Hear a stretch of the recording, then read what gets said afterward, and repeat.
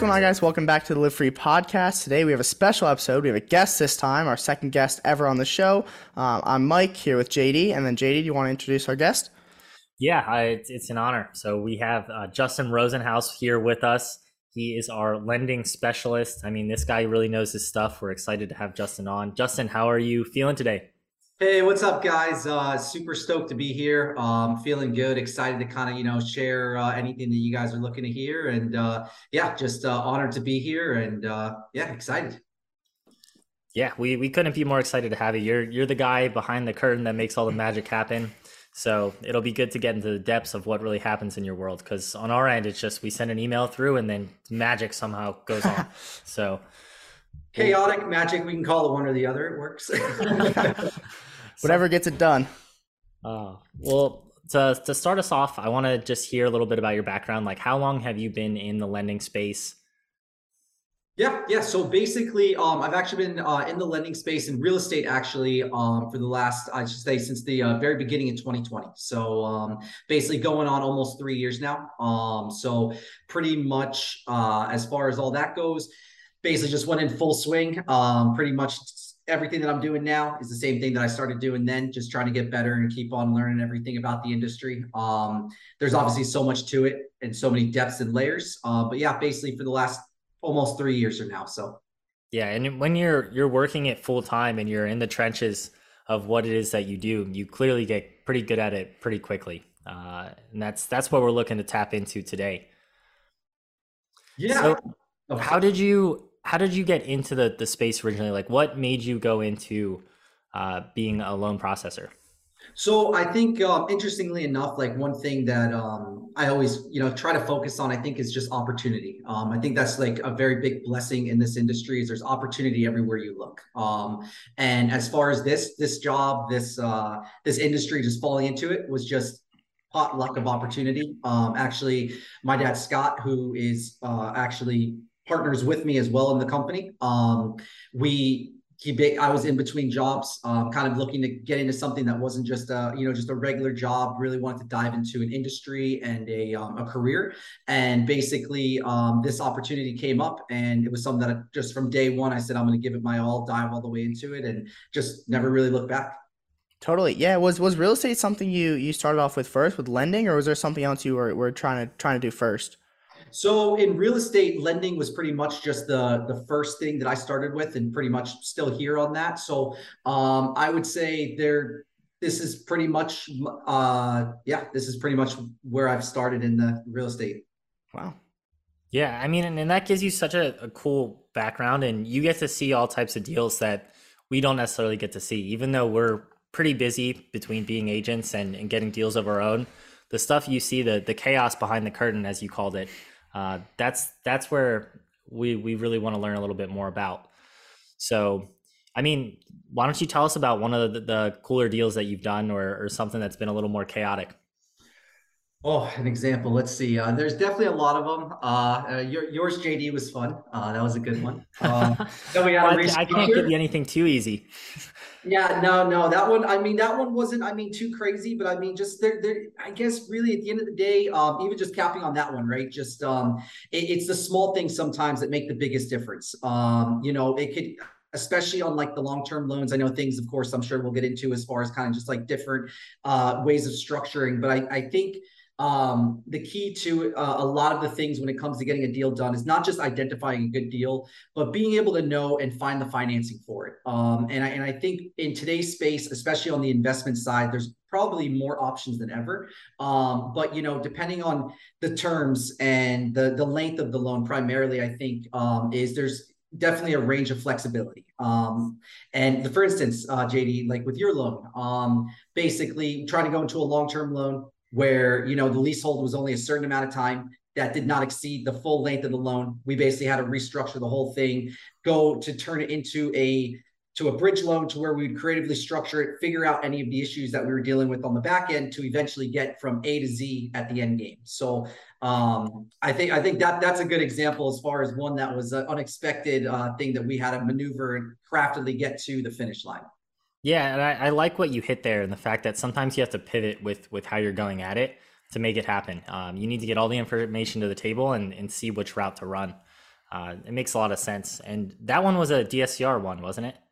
Oh, yeah. Originally, yeah, it was going to be a DSCR long-term loan where the flexibility, just touching on it very briefly, is like on the secondary market, because it doesn't end with us. Like some lenders will hold their notes, others will sell it to, Wall Street, other buckets of capital.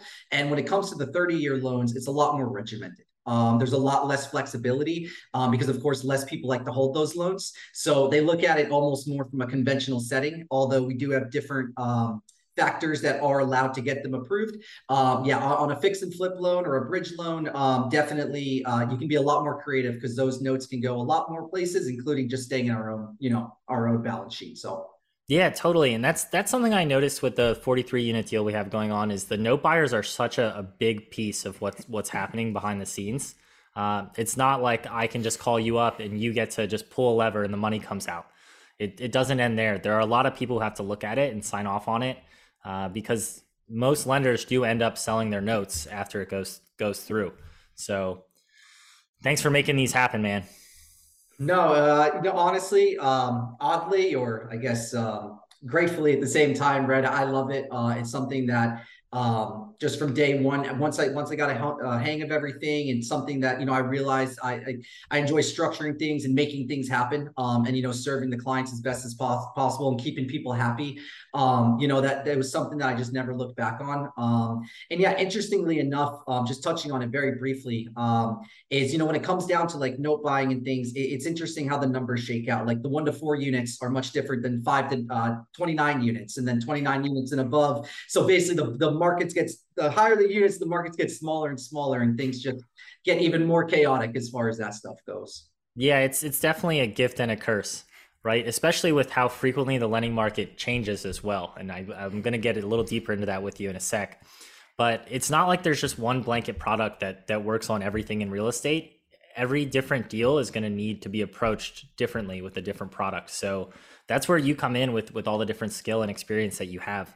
Now, with the way that the market's been going, like, give us an update. Like, what should we be expecting? Is now a better time to try to get into something? Where do you think it's going? I need you to rub your crystal ball and give me your best.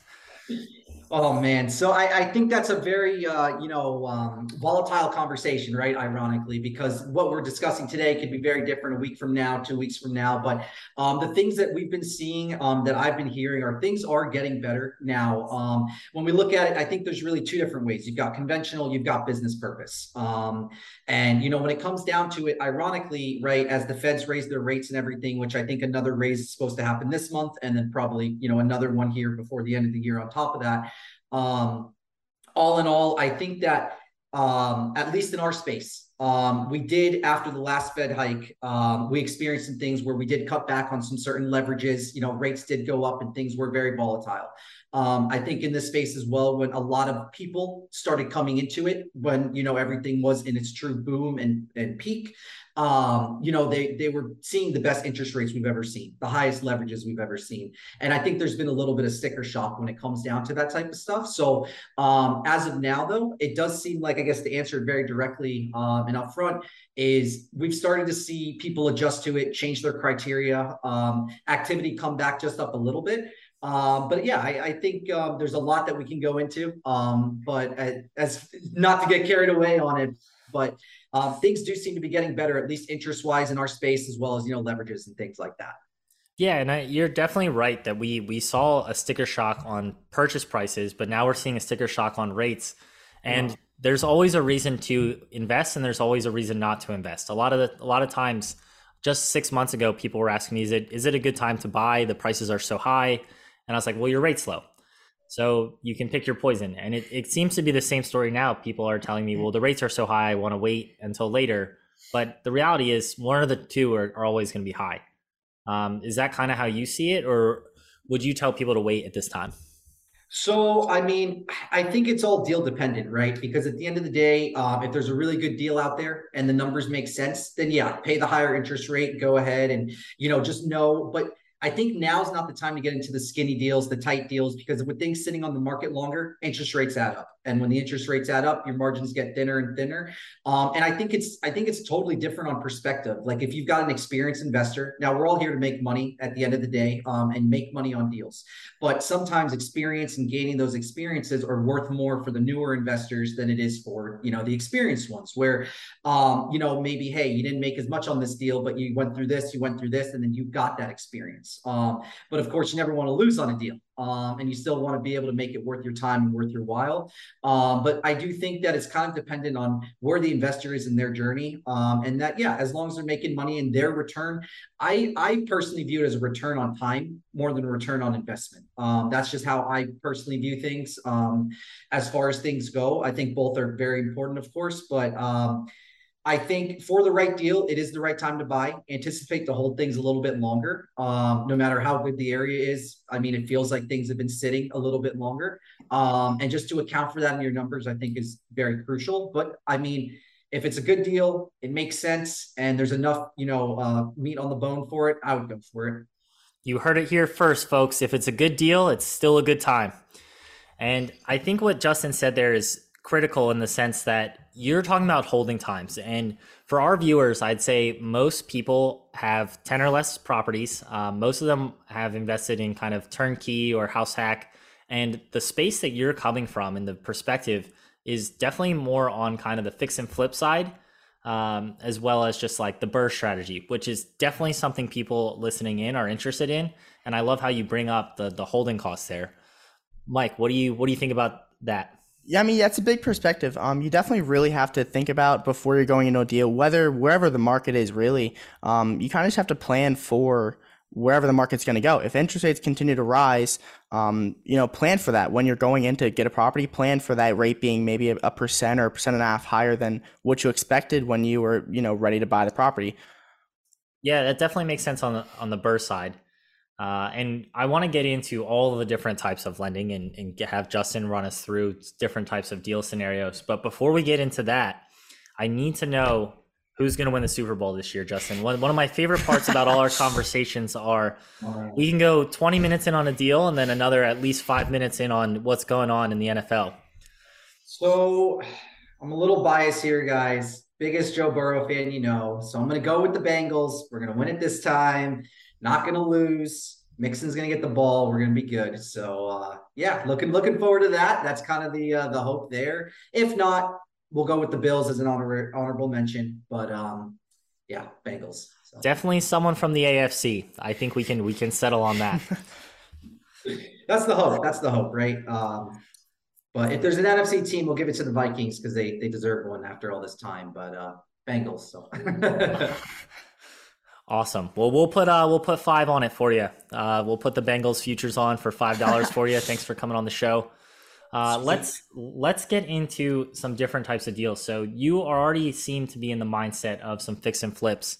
Give me a breakdown just on a single family. Just how does that work? Like I come to you, I have a house that I think would be a perfect contender for a fix and flip. What goes on next? Yeah. So basically, I mean, all in all, pretty much from our space, what we're looking at is we are truly asset-based lending. So we're not looking for bank statements. We're not looking for tax returns or anything like that. Primarily, we're really looking at, experience on paper.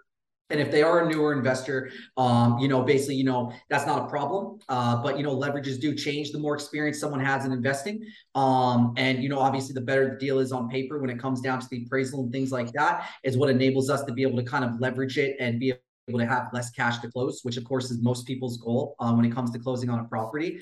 With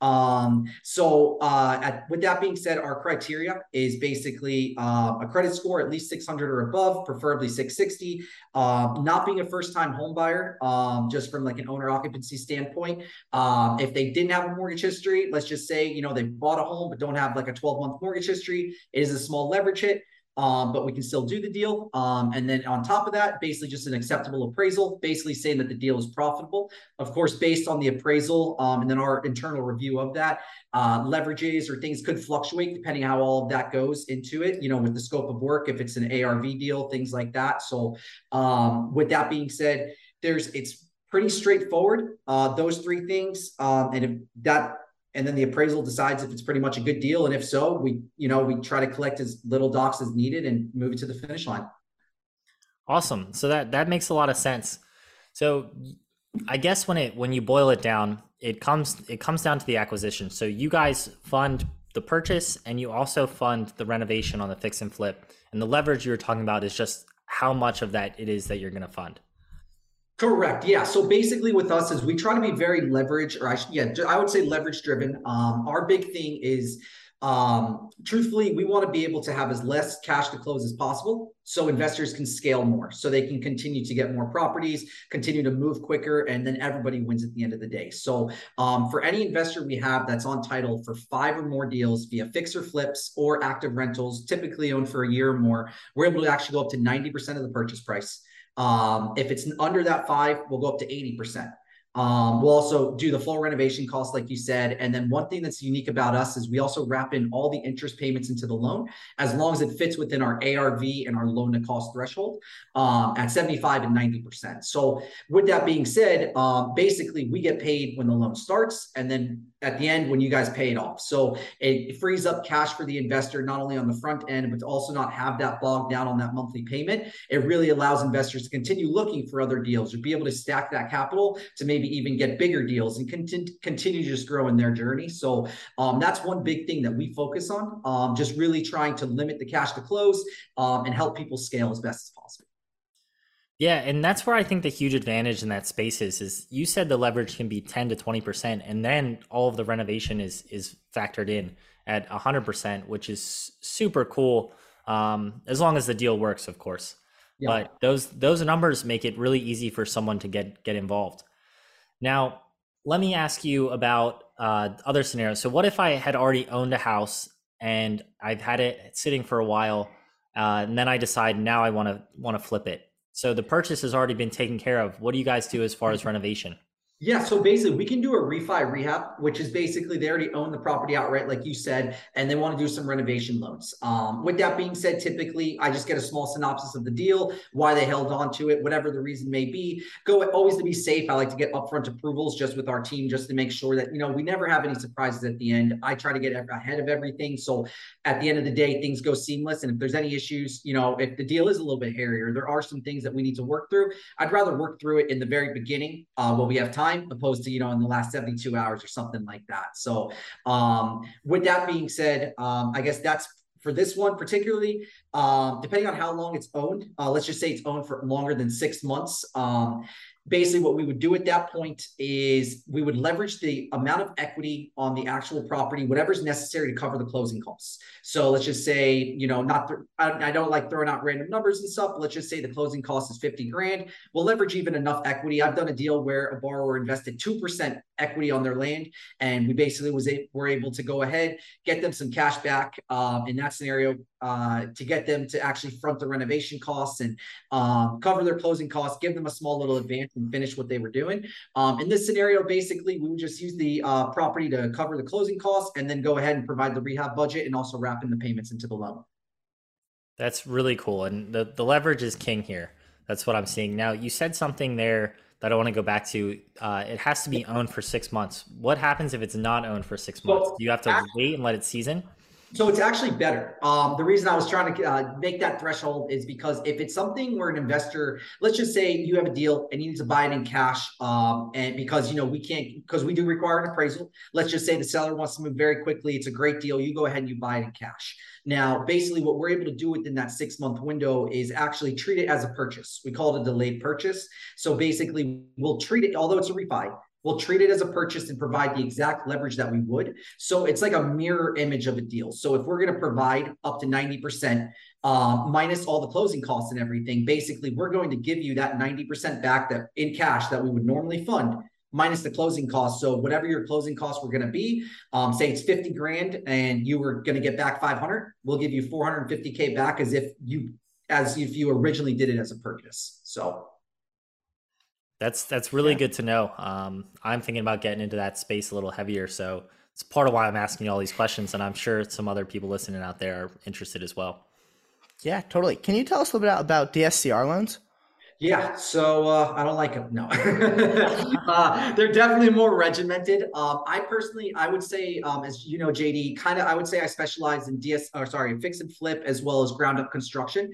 I like the flexibility of being able to really go outside of the box and structure things in a more unique way. Whereas with DSCR, I think the main pretense of the question would be like what's the actual ideology behind them. Instead of for us, we still don't ask, even on long-term loans, we don't ask for bank statements, tax returns. We just want to make sure that it cash flows. So basically, we just want to make sure that it breaks even. So a 1.00 DSCR, that includes, the mortgage payment, that includes, the taxes, the insurance, HOA, everything that goes into it. Basically, we want to make sure at least the property will break even. So most of the time, it is going to go above that mark. Now, we can always change things to making them interest only. They are 30-year loans. So we can, with base prepays penalties of 5 years, but we can always, the good thing about DSCR is there's a lot of give and take. Although we do have a box, we can make them interest only. We can buy down the rate. We can buy down the prepay penalty. We can fluctuate the leverage to lower the rate as well. So basically, I always say on a DSCR loan is, if you go to your lender, just say, hey, this is what I'm looking for. I want either, this rate or, I'm looking to do it just like this, and basically give us a toolbox to basically say, this is the best that we can do to best service this property. Because I always try to structure it as best as possible, but there's just so much into it. Like the way JD, you look at deals is different than the way most people look at deals on the long-term stuff, right? So it just kind of depends what they're looking for. So it's not a one size fits all though, in my opinion. Yeah, it's very interesting. It sounds like you have sort of a lot of options. You kind of just ask what they have and just figure out how you can make it work with what they give you. Exactly. Yeah. So, I mean, and with that being said, yeah, definitely a lot of options. And although they are more regimented, and there are a lot more red tape to go through, I call it, at the end of the day, just depending on where we are in the market now, we are competitive, like in our space, the investment space. Now, we're never going to be as cheap as conventional, of course. But, there are certain benefits to us that, aren't necessarily on the conventional side. So. Totally. And what about more like commercial or like syndication type deals? So commercial, to be very sincere with you, that's something that I don't really specialize too much in. Now, what I will say to that, and JD will know, is commercial deals are very arbitrary because they don't have as many buckets that go into, and those buckets they're a little bit smaller as far as like the amount of people who do those types of deals. Now they're definitely out there, but they are a little bit arbitrary. It's, hey, does this lender actually like this type of deal? I think a bridge loan is a lot easier to do than a long-term loan when it comes to the long-term financing, because being able to through networks be able to utilize to get the acquisition and then focus on the long term after the fact is how a lot of people look at it at the same time. But yeah, I think that we've had some interesting ones, where someone wanted to do like a two-story with the bottom one being a candy shop and the top one being an apartment. And although I'm sure they're lucrative and they can profit, it is a smaller space, and it does have its fair share of caveats that I kind of like to stick at what we know and kind of master our craft. And that's where it primarily falls in on the bridge, fix and flip and ground up stuff. But yeah, we've definitely entertained a good amount of commercial as well. Interesting. Yeah. Yeah, I mean, bridge loans seem to be the bread and butter. And I am fairly new to bridge loans, but for those of you guys out there, that's where you use the money for the acquisition and then the renovation. It's usually a very short loan, 12, 18, 24 months. Pretty much they're just getting you on your feet so that you can renovate the property and then figure out conventional financing later. Exactly. Yep. 100%. But you guys do conventional financing. So we don't do conventional, but we do. So we do long-term primarily in the DSCR business purpose area, and then so basically the three buckets that we are able to do through our normal bread and butter would be the flip, the ground up, and then also DSCR. So we have options for conventional, but not just directly through us. So. Okay, cool. And that's where at the end, when the refi happens, you guys go through the other options.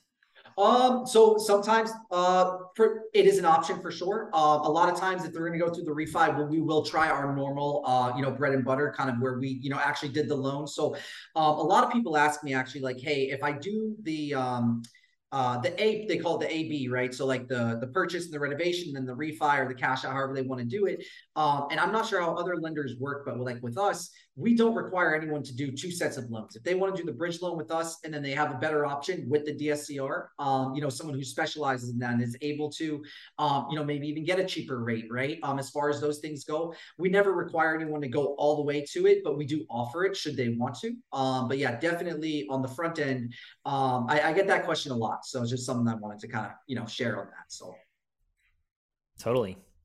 What else you got for Justin, Mike? Let's talk a little bit about, do you own any real estate yourself? So interestingly enough, I actually just closed on a couple of properties here in the last couple of months. One at the end of July, and then one in the middle of August here. So both of the properties are out in Hawaii, where where our company's based, and pretty much just it happens. It happens fast, and but saw a good deal and just kept running with it. So that's kind Totally. of like that. So. And are those rentals? No, so they're actually fix and flip loans. So with the intent to actually go ahead and flip them. Actually in Hawaii, so being that we're not technically able to do short-term rentals, long-term Right. rentals definitely they're a little bit more difficult because the higher the deal, the more the mortgage, the rent has to really check out, right? So no matter how nice a property is, if it's not a multi-unit or something that you can count legally on an appraisal with 2 or 3 units most of the time on $1 million deal, it doesn't always cash flow, and it's not always the most lucrative personally. So It does not surprise me that much that Hawaii is not a cash flow market. yeah, surprise, but don't People mean to bring always up ask there. me why I leave Hawaii to come back to spend time in Pennsylvania, and I always tell them it's for the cash flow. This is where I can find it. Yeah. Oh, big time, man. Yeah. I mean, you can find a beautiful $1 million house in Hawaii and it rents 5 grand a month, which is great. But you can find a house, you know, 5 times as cheap and still, get 225 in this rental market right now. It's definitely a lot of opportunity for that. So. Yeah, was there any sort of reason you picked Hawaii just because you guys kind of specialize there, or any particular reason? Yeah, I mean, I think the fact that that's where the majority of our deals are done in, I was more comfortable with the market.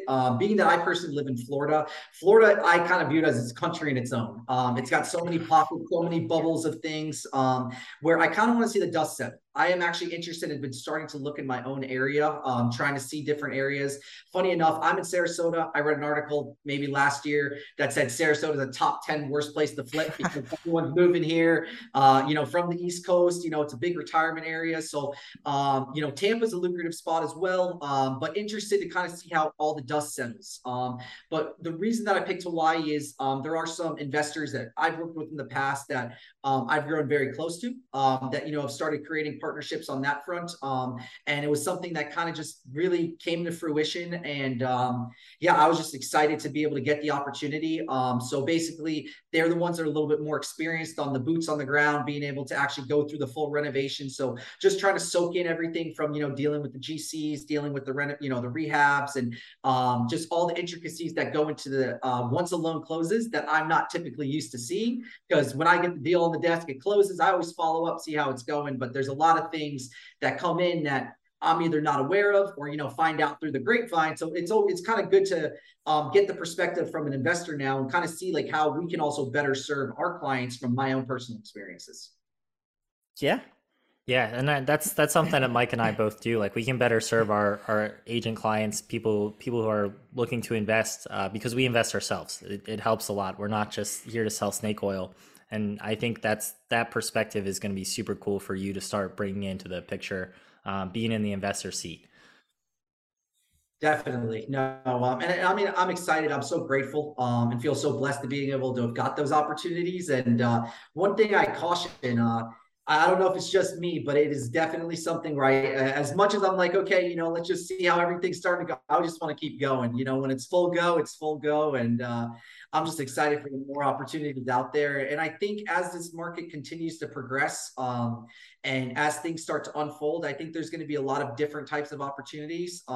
And yeah, I think investing is going to continuously be what it is. And hopefully for me, just continue to grow into that. So.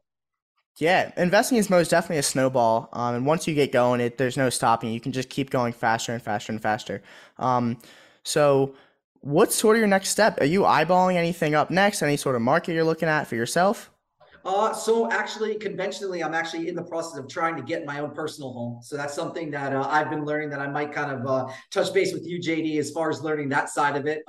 It's been an adventure, but sticking on the business side, I will say that where I'm really looking is I would love to continue and grow what I'm continuing to do in Hawaii with my team there, and then also really pick up in Florida. Actually, really trying to my little sister's starting to get into real estate as well, and she's kind of picking up and learning, and I kind of want to show her the way over here. And so I would say that I'm really looking into the Sarasota, Tampa area, trying to grow into that, and just in my backyard, be boots on the ground, which I've learned is very, very important when it comes to a renovation, or having someone there that is boots on the ground, just for so many different reasons. And I kind of missed out of actually going through the fun process of the plans and the designs, just doing it all the way across the country. So I kind of want to be in the thick of things next time. So that's where the next step is. So. Sounds like a lot of fun. You better get on social and update us. Oh man. I'll update you. I don't know if it's there, but I'll keep you updated. So. All right, sounds like a deal. Sounds like a deal. Well, we're actually at the last part of our show here, where we're going to ask you some of our favorite questions, and Mike will start us off. Yeah, so we actually have a little segment called the Live Free 3. It's 3 questions we ask every guest on our show. You're the second guest, so it'll be second time we're asking somebody. So the first one here is, what is your favorite investing book or podcast, and why? Well, you guys might not like this answer because I'll be completely upfront with you guys. Is I honestly don't really actually really listen to too many podcasts.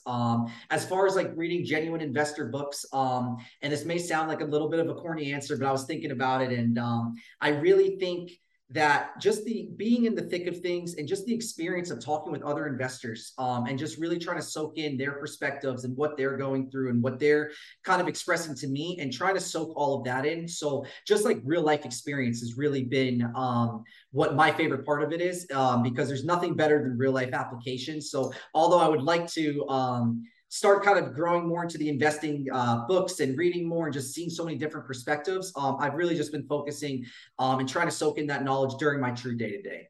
That makes a lot of sense. Well, how about you fill us in with maybe your favorite networking event then? Networking event. So let's see. I really think so. One thing that I personally want to start doing more is actually going to the conferences, being able to. I personally go to a lending conference. So for my own self, I go to a conference called Pitbull, which is basically where a lot of the top lenders in the industry go to. So I get to enjoy being able to learn and just kind of speak with a lot of people who have been in this industry for 20, 30 years and have really shaped the space that we're in today. So it's always very, very awesome and interesting just to be able to talk to those type of people and continue to grow into that side of it. And something that I always look forward to. I go about, I think the conference is 3 or 4 times a year. I think it's every 3 months or 4. So basically that's something that I personally love to go to, but I actually want to start going to some of the investing conferences. I know a lot of the ones that my people, of course, that are in Hawaii and on the West Coast, they go to the ones, in California, Vegas, and things like that. So I would say just from that standpoint, yeah. And then that's pretty much what I would say. Lending conferences for now and trying to get into the investing ones. So. Yeah, totally. It's always great to learn from the experts and learn kind of their mistakes so you don't have to make those yourself. You already know to just not kind of do that. What's your biggest goal this year? My biggest goal. So I really think I just want to just continue. One thing I've always been big on is continuing to just network, meet great connections, meet genuine people, and just continue to be the best that I can every single day, and just really try to grow into this space. Because I think I said in the beginning, like this industry is so big, and you're never going to learn everything, but just being able to meet the people who have experienced so much, and have seen the good, the bad, and also just just like the market cycles, and just everything, and being able to kind of anticipate the best you can on what's next. I think from a professional level, just continuing to get better at what I'm doing, continuing to, from the lending side as well as from the investing side, just continuing to soak all of that in. And then personally, being able to buy my home conventionally would definitely be my number one goal that I'm hoping for. So, but yeah, just continue to do what I'm doing every day and just not slow down. Yeah, love that. What kind of people are you looking to connect with? So right now, I actually think, which, from a lender, I would say, typically, ironically, I've always wanted to learn more about the lending side of it. So I've always been trying to, meet people in our space and learn from a lender standpoint. But now that I'm trying to get into investing, I've actually been trying to insert myself more, into those circles, and just connect with like-minded people, investors who do know the space, that kind of, have things at their disposal as well that, I could learn from, because being, behind the curtain, like JD says, there's only so much, although I see so much of it, there's a lot of things that I'm also kind of blinded to, that I would like to, see more of, learn more of, and just, continue to build connections with people that I can hopefully partner with as well on deals. Because I'm open to, although Florida is my main spot now that I'm looking to grow in outside of Hawaii, I mean, if with the right infrastructure and the right market, I'm willing to go pretty much anywhere across the states. So, Wow, yeah. Looking for partners, looking for more lender mentors. I love it. Makes a lot of sense, man. Well, now it's my turn to leave some people with some final words, and I'm going to let you give out a little bit of advice here. So, for all of the new investors listening who are trying to get into real estate, what kind of advice do you have for them? So I think the big thing for me, right, because just being able to jump into a property and have the opportunity, I was thinking about that a lot. And one thing I've been so grateful for during this experience and going through the unexpected hurdles or just the overall day to day on it is partnering with someone in the very beginning that's experienced, someone that has seen, a project go from A to Z. I think experience is so key, and just being able to bounce off, having someone that you trust in your corner that has, stake in it as well, that you can learn from and really soak it in. Because I know, as a lot of people jump into this space, there's a lot of people who have really, dove in and have learned so much in a short period of time. But I think the biggest thing, that I value is just being around people who have seen it, that have been there, and just continue to, when a problem comes, I'm a believer in no problems, only solutions. So I think the biggest thing is just surrounding yourself around the right people. Yeah, totally. Yeah, I couldn't agree more. Being around the right people is everything in this space. So the next thing I have for you is, how can people connect with you? I'm sure a lot of people out here are now eager to do some fix and flips, get some bridge loans under their belt. How do they reach out to you? So basically, to be as I was saying, I don't know if you guys picked up on it. I'm not really on social media. I kind of just focus on what I do day to day. I totally understand the importance of it, but just from a mental health standpoint, I personally prefer to stay off of it for the good majority of it. So I would say you guys can give me a call, shoot me a text anytime. My phone number is 941 225-0411. Give me a call. You guys are never bothering me. Always more than happy to talk loans at a high level, talk deals, and just meet genuine connections. And then email. You guys can just send me a personal email is fine. Justin, Justin, Rosenhaus, Rosenhaus at gmail.com. Shoot me an email anytime. Shoot, text, call, anything like that. More than happy to, just connect and just make genuine connections and, talk real estate. Awesome. Yeah, that makes a ton of sense. I mean, the people know where to go with the deal talk now. Looking forward to it. To see who's first. Yeah, well, I'm definitely going to be hitting you up soon. We got a lot of business to get done over the last quarter here, and we appreciate you coming on the show, Justin. It was awesome to hear you share everything that you had. Thanks for being here. Yeah. Awesome. No, guys, I'm so grateful. Thank you guys so much for, giving me the opportunity. It was definitely a nice surprise. Always fun, talking shop and just being able to hang out. Truly enjoyed the time. And yeah, thank you guys again. Yeah, for you guys listening, if you got any value out of this, which I'm sure you did, feel free to leave us a little rating on Spotify, iTunes, wherever you watch, and then go hit up Justin. Yeah, and don't leave the rating for us, guys. Leave it for Justin. He knocked it out of the park on this one. Oh man, you guys are too kind. But yeah, thank you guys again. Truly look forward to hearing from some of you guys soon. And yeah, thank you again. Live free. Live free. Stop.